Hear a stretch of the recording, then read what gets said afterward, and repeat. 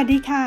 ขอต้อนรับทุกท่านเข้าสู่รายการ No More No Ball ฟังดีไม่มีเบื่อบายเอ๋อรพันธ์บัวประชุมค่ะครึ่งปีหลังของปี65แล้วนะคะเวลาผ่านไปไวเหมือนโกหกค่ะแต่ในช่วงที่ผ่านมา6เดือนแรกปีนี้บอกเลยว่าไม่ง่ายไม่ว่าจะเป็นทั้งในเรื่องของการใช้ชีวิตการใช้จ่ายรวมถึงเรื่องของการลงทุนยิ่งช่วงที่ผ่านมามีคำถามเข้ามาว่ายังลงทุนถัวเฉลี่ยได้ไหมลงทุนถัวเฉลี่ยแล้วจะยังคุ้มหรือเปล่าวันนี้เอ๋แนะนำแบบนี้ค่ะ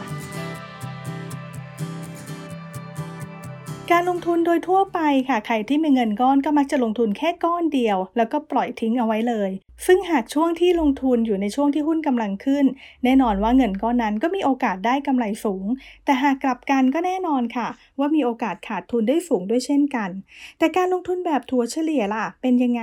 เหมือนหรือต่างกันไหม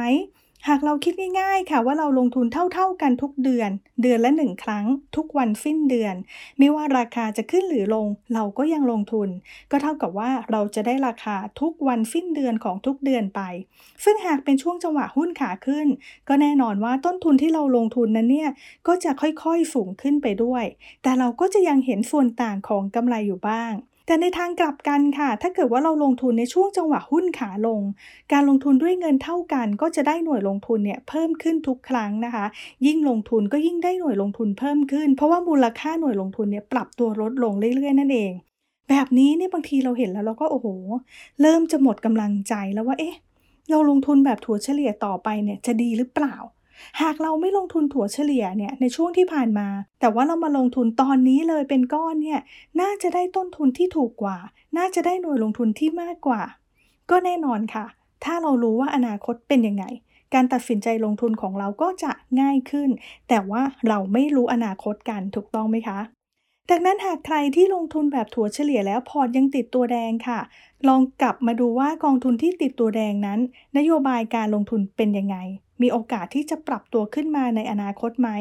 เราอย่าคิดแค่ว่าของถูกก็เลยลงทุนนะคะแต่ว่าจะต้องดูด้วยว่าถ้ากองทุนที่เราลงทุนอยู่เนี่ยมีอนาคตแน่นอนว่าถ้าสถานการณ์ดีขึ้นก็จะมีโอกาสเติบโตขึ้นได้ไม่ว่าสถานการณ์โรคระบาดนะที่ตอนนี้ที่เราเห็นเนี่ยยังลุ่มๆดอนๆกันอยู่ค่ะซึ่งเหมือนจะดีขึ้นแต่ถ้าสังเกตเนี่ยเราก็จะเห็นว่าคนใกล้ตัวเราเนี่ยติดกันมากขึ้นเลยนะคะหรือแม้แต่สถานการณ์สงครามรัสเซียยูเครนก็ยังตึงเครียดกันอยู่ค่ะแล้วก็สถานการณ์เงินเฟ้อที่เราเห็นเนี่ยก็ยังทวีความรุนแรงเพิ่มขึ้นเรื่อยๆหากสถานการณ์ต่างๆปรับตัวดีขึ้นแล้วนะคะกองทุนที่เราลงทุนเอาไว้เนี่ยก็จะมีโอกาสปรับขึ้นได้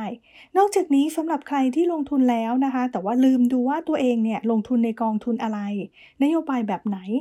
แนะนำให้เราอาศัยจังหวะนี้ค่ะมาพิจารณาพอร์ตการลงทุนของเราว่าเป็นยังไงกันบ้างเพราะว่าอายุเราเนี่ยเพิ่มขึ้นทุกวันนะคะหากใครที่ลงทุนในกองทุนที่มีสัดส่วนสินทรัพย์เสี่ยงสูงมากอยู่ค่ะก็อาจจะลองปรับสัดส่วนการลงทุนในสินทรัพย์เสี่ยงลงมาสักหน่อยเพื่อให้สอดคล้องกับระยะเวลาการลงทุนคงเหลือ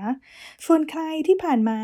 ไม่กล้าลงทุนในสินทรัพย์เสี่ยงหรือว่าเป็นการลงทุนในสินทรัพย์เสี่ยงเนี่ยในสัดส่วนที่น้อยมากนะคะตอนนี้ก็ต้องมาดูแล้วว่าเราจะลงทุนเพิ่มนะคะหรือว่าการลงทุนของเราที่ผ่านมาเนี่ยเป็นการลงทุนแบบกระจุกตัวหรือเปล่าอาจจะมีการหากองทุนที่มีนโยบายอื่นๆเพิ่มเติมเพื่อเป็นการกระจายการลงทุนหรืออาจจะมาลงทุนในกองทุนทองคำสักส่วนหนึ่งนะคะสัก